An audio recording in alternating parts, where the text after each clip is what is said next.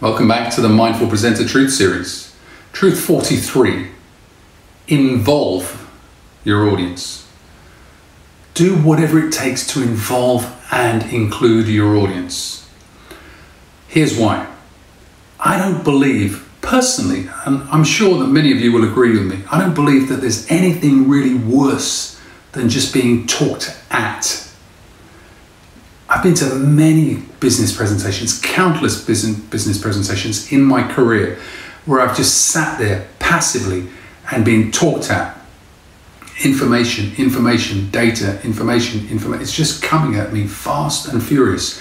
Nobody's stopped to pause just for a moment to ask me how I think about that information, to ask me how I feel about it, to ask me whether it's what I need or want, whether it's heading in the right direction, whether the pace is right, whether the environment's right.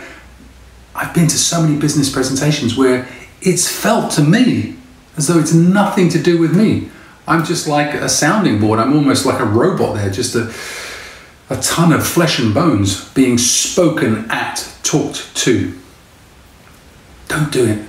Involve your audience. They want to be included. They want to be involved.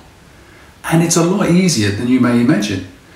In our presentation skills workshops, sales workshops, leadership workshops, sometimes we're with people for 2 or even 3 days. And it's highly interactive. Arguably, it's a presentation as well, but it's interactive. We pause regularly to tune in to asking people, what do you think about that? How do you feel about that? Give us some insights into how you've used or experienced that, or how you could.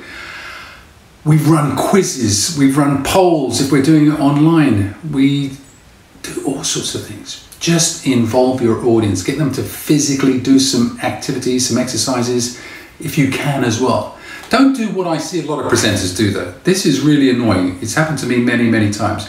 You go to a training workshop or a presentation, and after every point they share, the presenter will often ask the audience to turn to the person sitting to their right or their left and have a conversation about that one point.